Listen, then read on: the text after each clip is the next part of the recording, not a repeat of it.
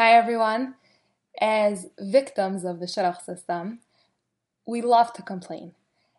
And sometimes complaining even makes us feel better because we use it almost like a coping mechanism to help us deal with our circumstances. The truth is, most of the time when we complain, we basically want sympathy and support, and it usually works. And we all need that sometimes, until everyone gets sick and tired of all your negativity, and then the complaint department ain't listening no more. But anyways, here's the thing. Complaining is the most ineffective way to deal with things, especially when it's about something you can't control. The problem is still there. Nothing was solved, and you basically become a miserable victim, like plowing through your suffering. So last week, I was listening to Rebbetzin Slavi Young-Reis Wolf on the Meaningful People podcast. Shout out to Nachi Gordon and Yaakov Linger for their amazing work. And they were discussing a quote from Rebbetzin Esther Young-Reis, Zechron Livracha, which she wrote in her book. Pause and consider who you are and why you are here. So she shared this beautiful idea from her mother. Never say madua, why. Instead, say madea, what can I learn from this? What purpose can come from this? Not lama, why, but lima, for what?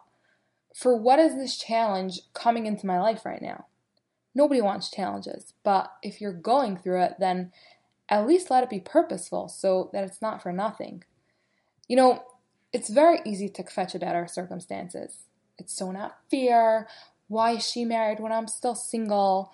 Why do I have to go through this? Why is my life so hard? Why does this have to happen? Why? Why me? And let me tell you something. I don't know why, but here's what I do know.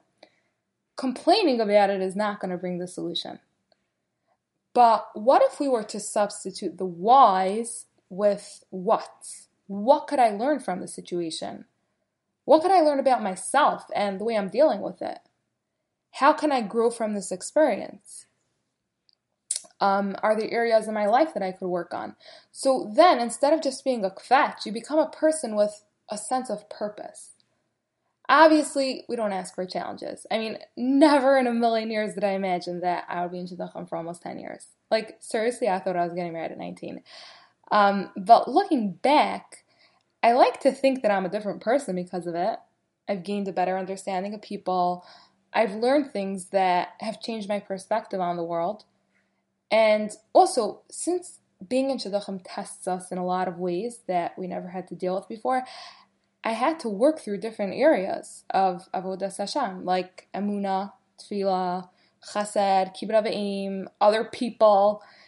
And this is how we transform challenging experiences into meaningful pursuits. You could use your pain to help others because you understand them.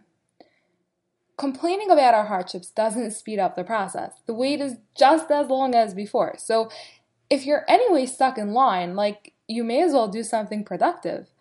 And this way, you don't just go through shidduchim, but you actually grow through it, which is kind of the purpose why Hashem gives us struggles anyways, to become better versions of who we are and who we're meant to be.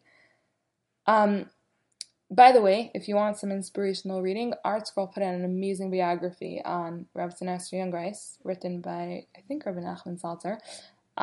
It's incredible, and it's also really empowering. Like, when you finish reading it, you walk away feeling like you're just, ready to change the world. So, that's a story, and I hope you all have a wonderful day.